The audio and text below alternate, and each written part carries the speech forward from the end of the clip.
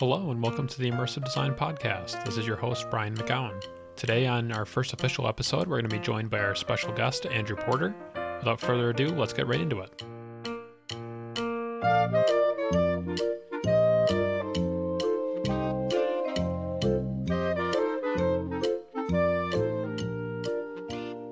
All right, so today we have Andrew Porter. He's a creative director, storyteller. He's worked on projects with Merlin Entertainment, such as Oblivion the Black Hole, Kung Fu Panda Academy, and The Gruffalo. He has his own company, Firefly Creations, where he's a creative director. Welcome to the podcast, Andrew.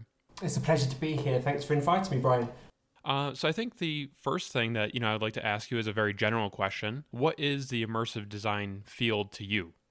Immersive design, a word that is quite common in everything from buying TV appliances to kettles, and your toaster can be immersive now. And it's an interesting thing that kind of gets thrown around. And immersion to me is a real point which I take very seriously, because it's kind of the holy grail of attraction design.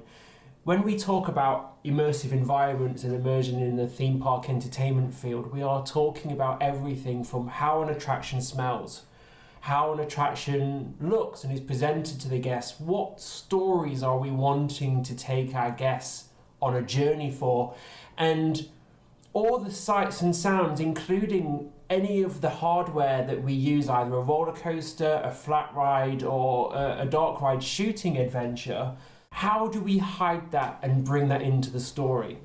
What you want a guest to leave an attraction thinking and feeling is they understand the story. They understand the emotional connections that we were trying to drive through that attraction. They understand what the benefit it was for coming to that attraction with their family. One thing we need to remember is immersion comes from the family that go on it. Is this attraction aimed at teenagers? Is it aimed at very young children? Is it aimed at parents? Or is the whole point of it to market or to tell history? So immersion is a very complex story, and it really starts with that creative brief and understanding what is the compelling proposition of the ride that we are designing. Then we work out the different points that we want to get across to our guests that they leave the attraction feeling. And the only way we can work out if that's immersive is when the attraction opens and we talk to our guests. How did it make you feel? What did you get out of it? Has it strengthened you as a family or a friendship unit? And when you go home, will you remember this? That's what immersion means to me. I think that's an excellent answer. How did you end up, entering the field? I've been a fan of theme parks since I could walk. I always kind of begged my family, my parents, to take me to an attraction that was called the American Adventure. That was quite a popular theme park in the UK. Sadly gone now and all been destroyed. But I refused to go on any of the rides. I was absolutely terrified of them. In fact, I would scream and cry and throw tantrums because I was absolutely terrified of roller coasters or log flumes. I mean, I was even terrified of a merry-go-round. I mean, that's how bad I was. So for some reason, I was just so obsessed with the sights and the sounds and the activity that was going on, the music and the sense of feeling. So I would watch the show that would happen in Silver Dollar City, where the cowboys would run up and down and shoot each other and fall off buildings. And I'm even getting a bit emotional now remembering those sorts of memories of all of the play activities. So while that was going on, our parents would take us on walks in the countryside. They would take us out just on general day outs to museums, and I kind of fell in love with the storytelling. It wasn't until I was 14 years old when I went to Alton Towers with my friends, and I was forced on a roller coaster called Nemesis. And anyone who knows what Nemesis is a pretty foreboding piece of hardware that when you look at it incites fear into anyone that kind of sees it. Certainly for someone who'd never really been on a big roller coaster before to go and face that beast. And I remember being filled with so much dread as we were going up the lift hill of if I'm going to survive this or not. And the ride finished. I was inspired. I felt so good about myself. I had a new level of confidence, and I think that's something that is forgotten when we design theme parks. A lot of it comes from the commercial sense that this ride has to bring money in, it has to bring people through the gates, because that's why we do the job that we do. But theme parks have a great ability to inspire confidence in the guests that come and visit our attractions. And certainly I started to fall in love with the sounds and the smells and being able to influence friends and families in a positive light. I wanted to be involved in an industry where I could use my storytelling and I could use my design and all of the things I believe about immersive entertainment and connecting to an audience and making people's lives better through it. You go to a theme park to forget who you are. You go there to have a day with your family and friends and make the world a little bit lighter. And that's what we've lost through this situation we're going with at the moment with COVID, and it's something that I think people will want back more than ever, and we will be there ready and waiting to bring that light back to the world again. So I thought that it was, kind of interesting that you were saying, telling the story, that's, one of the most important parts, and, along with the thrill that you can get from a ride. How is it that a creative director can bring forth, someone else's story? A lot of times you're adapting, something that's already been created, whether it's a movie or a book. How do you put your own personal creativity into someone else's vision?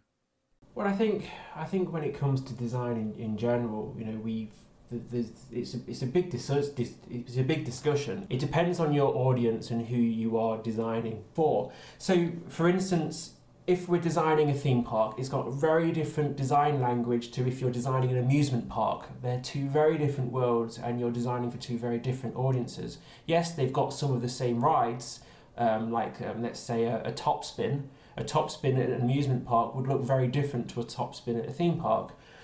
That conversation could be taken into a museum. It could be taken into a nature walk in a country park. It could be in any sort of marketing campaign or live event or show that you do. The audiences are all very, very different. So I don't approach a project thinking that if this is an IP project based on a movie, or if it's actually one of my own movies or one of my own projects that I've been working on. The point is, we have a story to tell to immerse an audience into a world. Now, when you take a movie, that movie, you've got the ability to entertain over a 2-hour period. Over that 2 hours, we understand who the characters are. We become emotionally connected to the characters. We know the stories that they've been on and the worlds that they've been involved in. So there's a certain level of when you do an IP attraction that, let's just say 80% of the guests coming know the film, they know the brand, and they know the characters. It doesn't mean that we should alienate the other 20% because they don't know what this is. We have to entertain and immerse those guys as much as we design for the fans. So how do we design the world to be able to tell the stories without having 2 hours?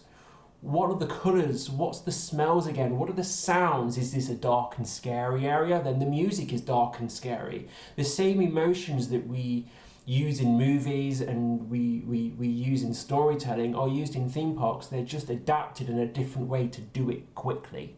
We have to tell our story within a 2, 3, 4 minute attraction or a ride.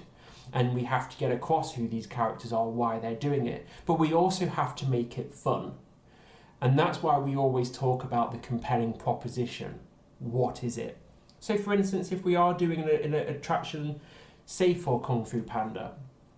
Kung Fu Panda is a beautiful story of a panda who was adopted by a goose. And he has no confidence. And his confidence is found through Kung Fu and that adventure he goes on.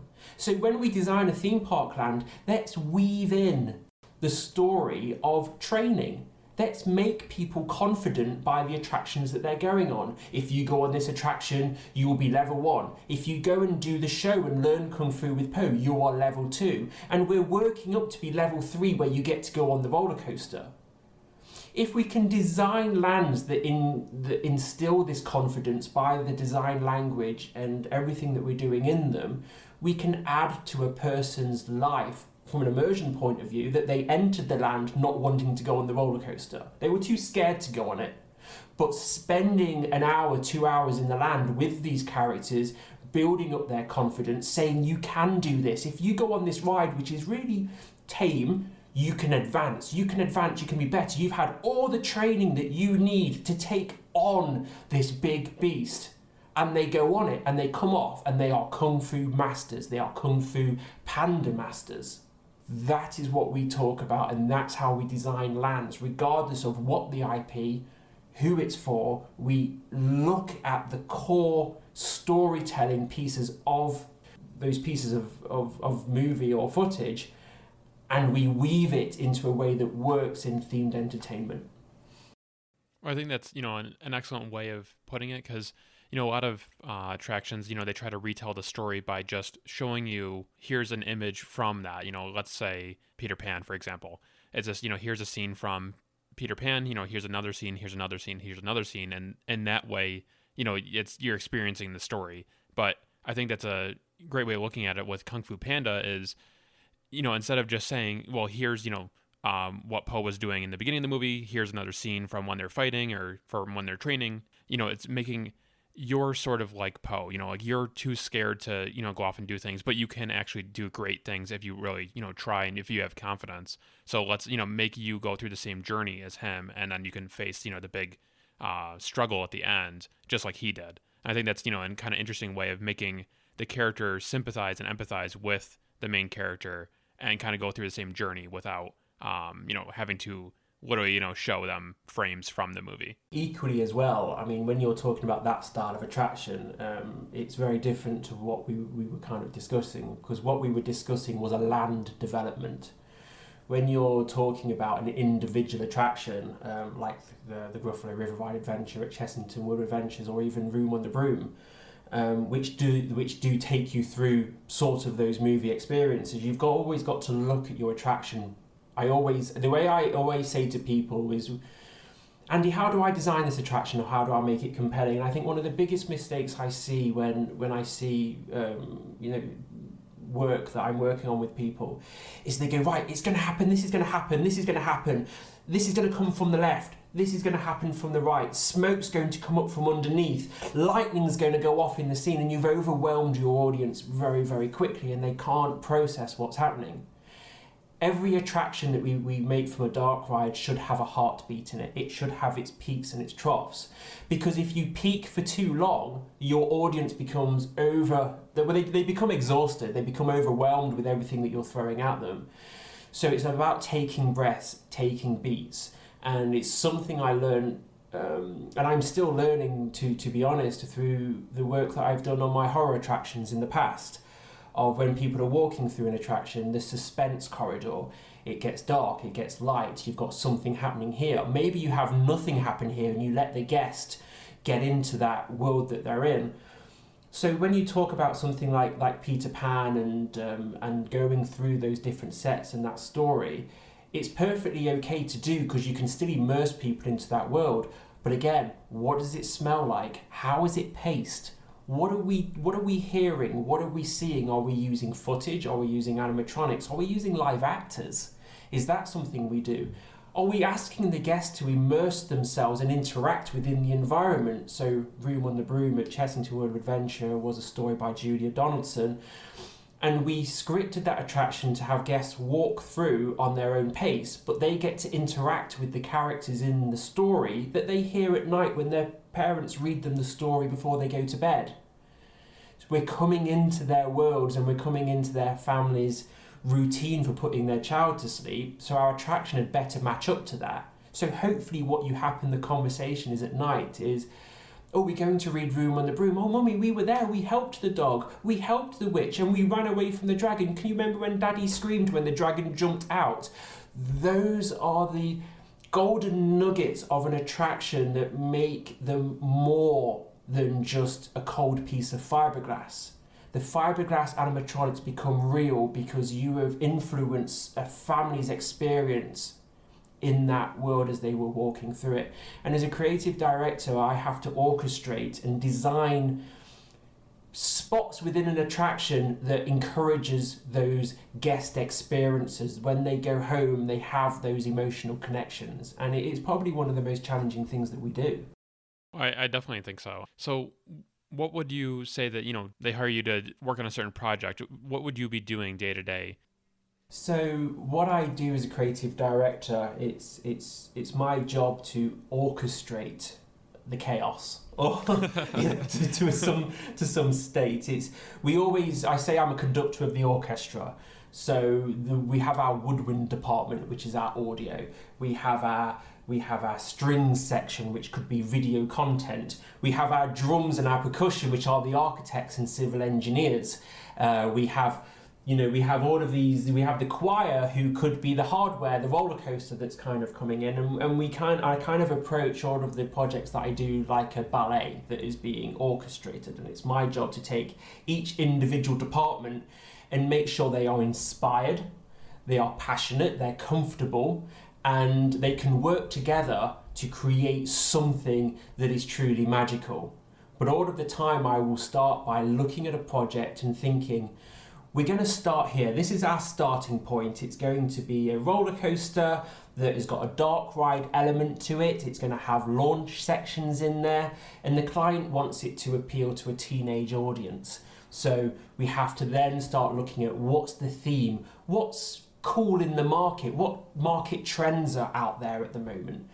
Then I'll work with some concept artists to create 3 sorts of images to go to the client and say, this is what we've been thinking. We think this is great for a teenage market. We think this ride is going to be wonderful as it explodes out of an alien's mouth, for instance, and dives into a swamp of thorns. And when it dives into the swamp of thorns, we get stopped. And as it stops, all these tentacles are coming out of nowhere, stopping our train from going. But suddenly there's a blast of fire as these agents come in and save us, which frees our vehicle, and we explode at 100 miles an hour out of a hole that's full of smoke and flame. I start to kind of build that picture and sell that to the client. Once that's understood, we work with architects, we start to work with the roller coaster companies to start to create a ballet. How is this paced? How does the station look? How does all these bits start to go together? Is there going to be storytelling? Or is it going to be a ride that stands on its own, which allows the guest to make up their own stories for it? And all the way through the process until opening day, it's my job as the creative director to protect the creative intent. So the thing I sold the client on day one, it's this launched roller coaster for teenagers with this brand and look like this. On opening day, the audio, the smells, the sights, the set decoration, the design, the architecture, operations is important, something we haven't spoken about, but the ride can operate properly and get the desired throughput through. Everything is seamless, and that's the responsibility I have, and it's a process that can last anywhere from 0 to 6 months or all the way through to 2 or 3 years, depending on what it is. Well, I mean, if you want to get into operations more, I think that would be a valuable thing to discuss, because when you're figuring out what is actually going to happen in the attraction, you have to time everything to load and unload, time, and then no scene can really last longer than that. Does that have any restriction on you when you're creating an attraction? Yes, and it's something that should be considered from the very beginning, and I think oftentimes it's not. You can get carried away with a blue sky idea, which is wonderful, but in reality, if you have a client that's just invested, I don't know, let's say $14 million on a new roller coaster, and out of that we have $5 million for theming, which is a very healthy budget. Normally you get about 1 to 2 million, but let's just say we've got 5 million. The roller coaster that has been sold to the client says this roller coaster can do 1,100 people per hour, based on there being, 34 seats on the roller coaster, and there are 2 trains which dispatch every 2 minutes, 1 minute, whatever it is. So what I have to do is go, okay, well, we need to have a pre-show for this. So if there's a pre-show, and I'm really bad at doing math on the spot, by the way, you can tell I'm a creative, so this is going to be nowhere accurate, but the principle's there. So we've got 2 roller coaster cars leaving the station every sort of 2 minutes, and they hold 34 people on there. So if I'm doing a pre-show, I can do a pre-show that lasts 2 minutes as long as I can fit. What did I say, 24? I think it was like 34 you Let's said. go 24. So it doesn't matter. I can fit 2 train loads into that area comfortably. So when that pre-show that's 2 minutes long ends, the doors open and it fills the roller coaster bays for 2 cars full of a full train. And that's the same for any other pre-shows that we have previously before that. Now, if they say, well, we want to have a longer pre-show, okay, well, we need to build 2 pre-show rooms that can hold 2 roller coaster train loads, or we need to do 1 huge pre-show room that can hold 4 roller coaster train loads, because you've gone from a 2-minute show to a 4-minute show. And this backs up all the way through the queue line, because you are dealing with one of the most difficult things to predict, and that's human behaviour. How long is it going to take us to get 48 people from the queue line holding bay into that pre-show, comfortably stand there to press the button to start it, for that pre-show to finish and the doors to open for them to leave to actually get to the roller coaster bays themselves. So with that added onto it, our pre-show that we thought we needed to make content that's 4 minutes actually is a 2-minute pre-show, because it takes a minute to get those people into the room and a minute to get them out of the room after. So all of this, the more people you add to a situation, the more complexity you're adding of that movement through the queue line. It also depends on where you put that pre-show and how close you put it to the actual dispatch of the roller coaster. You wouldn't really want to put it so close to the dispatch that you are really delivering the people to it. I think one of the most impressive roller coaster stations and pre-shows I've ever seen is on Barron in Efteling, where they have a pre-show and the doors open actually into the loading bays of the roller coaster. As soon as those doors open, you go on the ride, and they seem to have got that show perfect. And this is critical information as designers that we need to know, because if we're having content bespokely made for this roller coaster, then I need to go to that content creator and say, okay, we have a show. I need a pre-show that's just looping in the background, and I need looping music. And this is for when guests are entering the area, so it's looping, going dun dun dun dun dun dun dun dun dun dun dun, and the room is in a pre-hold state. So we've still got that sound that's getting people's adrenaline ready, that something's happening, we're excited, maybe the room's a little bit dim. They all go into the room, and the show host presses the button, so it does another loop of dun dun dun dun dun dun dun dun dun dun, and then the video starts playing, and the animatronics go off, and the smoke machines go off, and water squirts go off. Maybe there's a rumbling, moving floor, but that content's got to be 2 minutes long. So I don't want to then go to a client and say, we designed you a piece of content for 3 minutes. But the problem is the 3 minutes is too long, because you're not getting your 1,100 people per hour on your roller coaster. You're actually getting 800 to 900 an hour. The client's not going to be happy, because the longer people are in queue lines for waiting, the less time they have enjoying the experience, but in the park buying food, spending money on drink, and being able to have a good day on park by going on more attractions. Because I created a show that was 3 minutes when it really can only deal with 2. Operations, then we talk about how do we design the roller coaster station to enable the staff, most importantly, to be safe.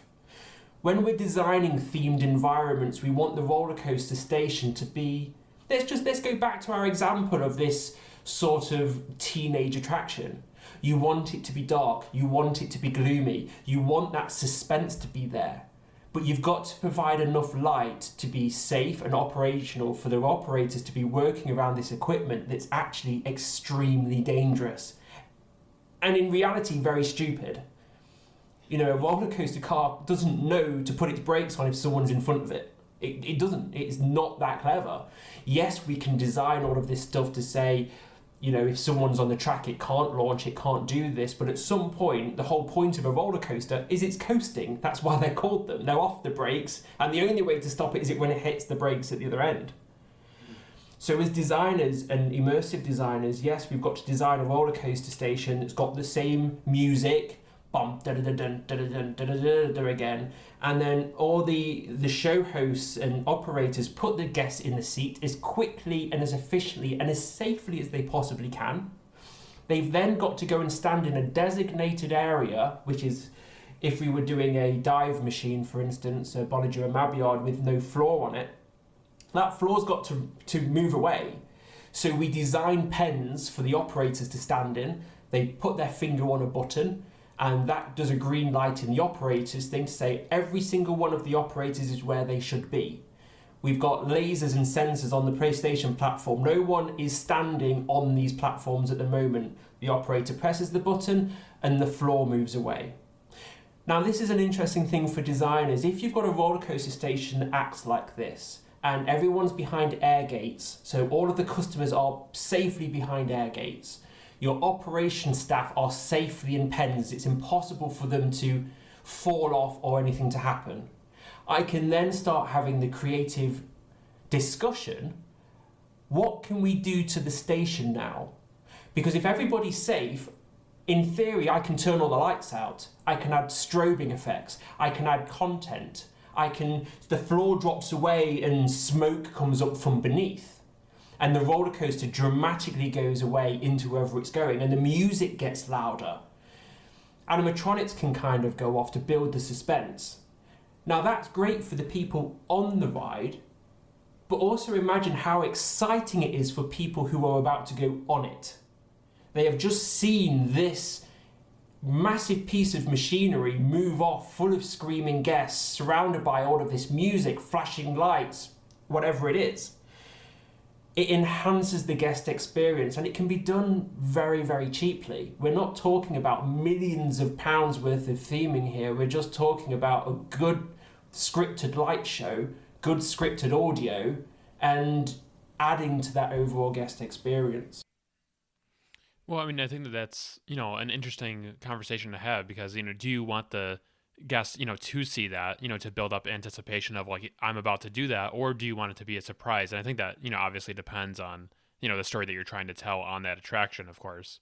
Absolutely, but having people in the station ready to board the next train will increase your throughput. If that station's totally empty like they were able to do on Baron, because they wanted to do exactly what you said, they wanted to hide the moment that the ride moves forward. We did it on Oblivion in Alton in Gardaland Resort, where the station has a full automated response. After the seats are put down, the restraints are gone, they press the button, all the lights in the station start to strobe and flash, and it says 3, 2, 1, go, past the point of no return, the gates open, the smoke machine goes off, and the train leaves the station. Those little details, again, which are pretty inexpensive to do, make something very unique. It makes a ride very bespoke.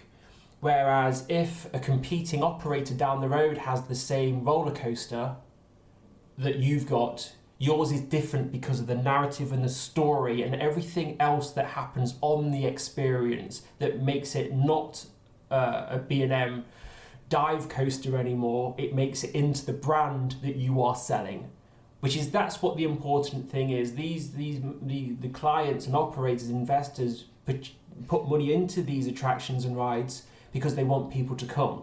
It's my job to make it unique and bespoke so they can sell it. And what we're talking about now is all of these little details that after we've sold it and people come to it, they tell their friends, you have to go on it and do it yourself. This isn't like the one down the road. This isn't like the one that you've been on in America. No one's ever been on anything quite like this before.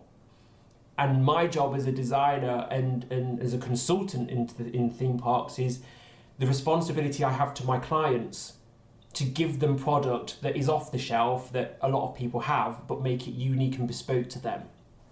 And they might say, well, if we have $10 million to spend on a roller coaster, what's the biggest, scariest, roller coaster that we can buy for $10 million as opposed to a $5 million roller coaster with $5 million of theming, might be more exciting and might be a more thrilling thing, even if it has less loops or technically a shorter experience. Like you were saying with the 2-minute pre-show, now instead of it being a 20-second roller coaster, it's a 2-minute and 20-second experience, as opposed to a one that doesn't have any theming. It's 15 seconds long. I agree, and I think there's a valuable discussion in that for the future of theme park design. The audience doesn't want to go bigger and faster anymore. We've done that. We've got crazy rides out there that just go extremely fast and they're very high. And, with very minimal stuff going on it, so the park can say, well, we've broken this record and we've done this. I think with in-home entertainment, virtual reality, Netflix and all of this, we're bombarded by storytelling, we're bombarded by media, and what people really want is to have an experience, a positive experience that they can go and share on social media and say, look, I did this, look how great I am. There's a lot of narcissism now when it comes to everything that we kind of do, which is fine, there's definitely a place for it, and you're absolutely right, there's no difference. I mean, I'm going to use an example of a ride here which I appreciate how much it cost, but we can simplify that. But Hagrid's Motorcycle Journey at Universal Studios, it's probably one of the best examples of a themed sort of experience, not just a roller coaster. You go on a journey and you sit on motorbikes, and regardless if it was on a roller coaster or a flying theatre or a 4D motion-based platform, the experience and adventure that it takes you on is very, very compelling. So if we were to look at that attraction and half the size of it and still use an Intamin sort of tyre launch with an off-the-shelf chassis on it, because motorbikes are very expensive, you create rides that are low to the ground. They have a lot of exciting passing points with scenery, waterfall, lakes, and quite quickly we can invent a story about sprites or fairies or whatever it is, where there's a launch section in the dark which we projection map around the whole thing, where we turn into a fairy and we fly across the fields and through waterfalls, over valleys, through hedgerows, and all of this wonderful fantasy things. We're not breaking the bank with something like this. It's just well landscaped, well thought out, and can create an experience which can take people into whole new worlds. That's kind of what we do. And I think that's where we should be going in the future, of not looking at roller coasters or indeed any attraction as, come and do this, you'll be great. We need to look at the whole area, the whole theme park experience and the whole land experience. How do we fit this roller coaster into the landscape that it makes as much fun for people riding, for those people watching off-ride? How can we use our theming in a clever way, this big theming, where we could create a giant flower that the attraction explodes out of, but that flower is as pleasurable and exciting to look at if the roller coaster is running or if it's not. It's adding to that theming. And I think also because of where we are in society, that we want to spend our time in areas that are pleasant or relaxing, and we can orchestrate our family memories together in those places. So I'm sort of a landscape architect as well. I don't just design attractions, I look at the whole area that it sits in and it surrounds in. We're putting in these big monstrous pieces of tech. How do we get people close to it? How do we design theming that works with it? Can we create a moment that when the roller coaster passes over an object, that something triggers? Water cannons. So let's just have another idea that we've got a tiki themed sort of roller coaster, and there's like a little wet area or whatnot, and these tikis they're talking to each other and they're having fun and whatever it is. The roller coaster goes past them, and the roller coaster could be a stand-up roller coaster where people are on surfboards, okay? They hit the water down splash zone, everyone gets wet, but it also gets these tiki heads wet as well, who are just going, oh, disgraceful, tiki wet, tiki don't like, or whatever. And then the tiki spit water out of their mouths. They got so wet from the splash of this surfboard roller coaster going through, and they were talking to the guests watching them, that they've got full of water in their mouths, and those tiki heads spit water at the guests who are standing there watching. we've now created a link where the people were amazed by the roller coaster going past. Some people wanted to get wet by it, but the actual land that it sits in is communicating with the activity that's happening in that area at that time. That's when we start to create these immersive worlds that feel alive because of the little details we've put in there that make it special. And again, we're not talking about breaking the bank here with these tiki heads. We're talking about something that's quite subtle, quite affordable, but has a place in the lore of the land and adds extra added bonus to it because people will take their photos next to it. They will videotape themselves next to it and they will share it on social media where those tiki heads become something you have to come and see. People aren't coming to go on the roller coaster anymore, they're coming to see the tiki heads. That's the value of theming and story, and my job is to protect that creative intent.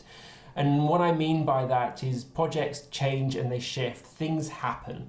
When you're on site, you may have thought that you were building on clay, and in fact you end up building on sand, which means the foundations of your roller coaster have to go a lot deeper than you thought they would have to.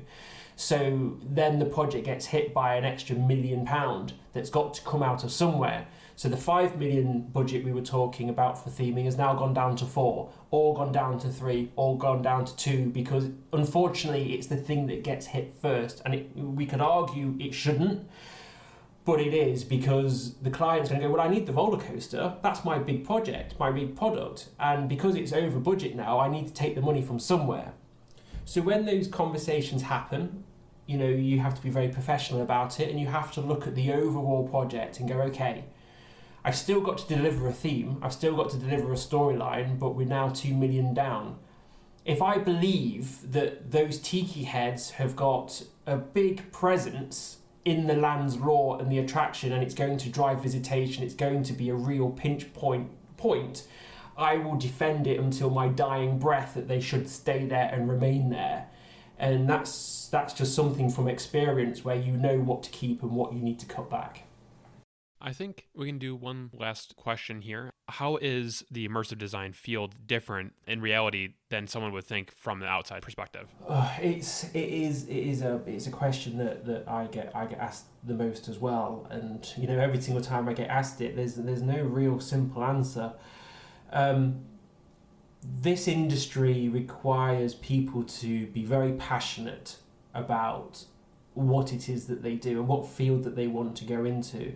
There are many, many, many options, from content creation, as you're saying, 3D magic, 3D image creating, concept, story writers, show directors, lighting technicians. I always say to people, and I teach, the way I teach when I do work with students is, what are you passionate about? What is it that gets you out of bed at the weekend, that makes you sit in front of your computer or tinker in your garage or go out and do something? Because if you're passionate about something, you've got a better chance of being great in it and doing it because you are interested in it. So it always starts kind of there. Once you've worked out what your passion is, then you will naturally already start learning everything that there is to do with it. So for instance, my journey was, I started by designing computer game levels. I'm going to show my age here, but I started on designing computer game levels for a game called Outlaws, and it was created by LucasArts, and it had a level creator with it, and I started designing on it. Then I started designing levels for Counter-Strike. That really got me interested in architecture, where I went to university and I studied architecture venue design, which gave me a technical background, and I actually worked in architecture for 7 years designing retail stores, which gave me a great advantage when it comes to designing theme park attractions, because I understand about dimensions, I understand if it can be built, I can understand all of these different things. Then, as I was doing that, I was a story writer when I was a storyteller, and I wanted to deliver my stories in a theme park. It's what I've always kind of wanted to do. So I would go to any sort of event I could, TA events, IAPA events, any sort of conventions that are going on, and talking to people. volunteering at your local theatre when they're open again. Can I do anything to help you? Is always the thing you walk up to people. What can I do to help you? Oh, well, we work on the lighting. You won't be interested in that. Well, go and have a go. It's just a day. Learn about the lighting, learn about DMX, learn about the control panels, and then start to analyze all of these different things. How does the sound work? How does the set design work? Why are people painting the way that they are? Visit attractions as much as you can. Take photos, analyze the attractions, be critical but also be fair. And what I mean by that is when you go and visit an attraction and you look at it and you go, well, I didn't really enjoy that. Take a step back, look at everything that's been done on it, look at the sound and analyze it. Instead of saying, well, I didn't like it, what would you do differently to make that experience better? How would you influence that attraction to encourage people to engage with the theming or the interactives? How would you change it to make it better? And start doing design, start drawing it, start putting it together. So that's kind of how I kind of started. But then I went to California and I met a guy called Jerry Jewell who was running a program called Scary You at the time, and he was building horror houses and teaching students on how to do it. And that's where I learned about animatronics, and I learned about lighting, and I learned about show control and how when you press a button something else happens. I brought those back, that information and learnings back to the United Kingdom, where I started designing my own horror attractions. And I was in the right place at the right time, where I had an attraction called Slasher, and I presented it to a farmer who wanted to build a horror event. And he decided to build it, and I used all of those things that I'd learned and built Slasher, and that was really the start of my career, because after that it rolled into getting a job at Merlin Entertainments. So a lot of it is you don't know who you're talking to, you don't know who you're speaking to, but the only reason I got to where I am today is because I have a drive and a passion with one very simple thing that drives me. I do what I do to make the world a better place through themed entertainment. That is what I'm passionate about. That is what drives me, and that is why I like to share it with everyone and anyone who will listen to me ramble on. It's not a direct answer, but it's the best one I can give.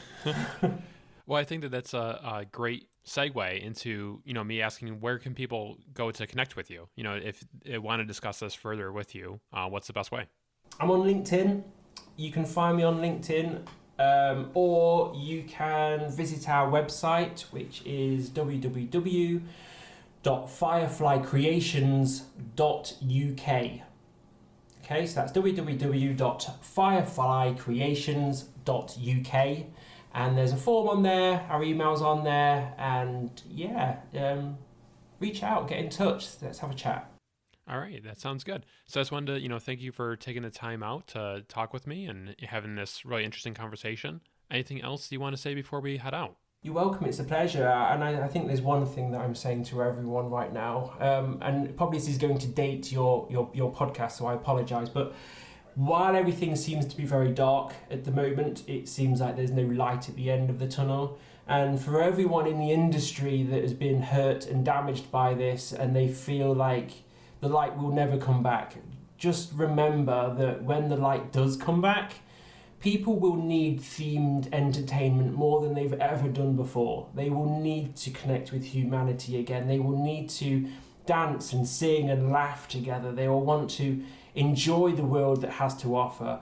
So when the world is ready, we will all be there, ready and willing to make it a better place again. I think that's an excellent message. Thank you so much.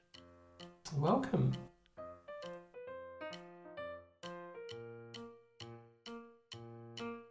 Thank you for listening to the Immersive Design Podcast. I've been your host, Brian McGowan. I hope that you enjoyed our interview with creative director Andrew Porter. I have a few more interviews coming up, creative directors Zane Yedge and Stacey Barton, a show writer at Disney. We also have a variety of episodes where we're going to take an in-depth academic look into our favorite attractions. If those sound interesting, please make sure to subscribe. Hope to see you again soon.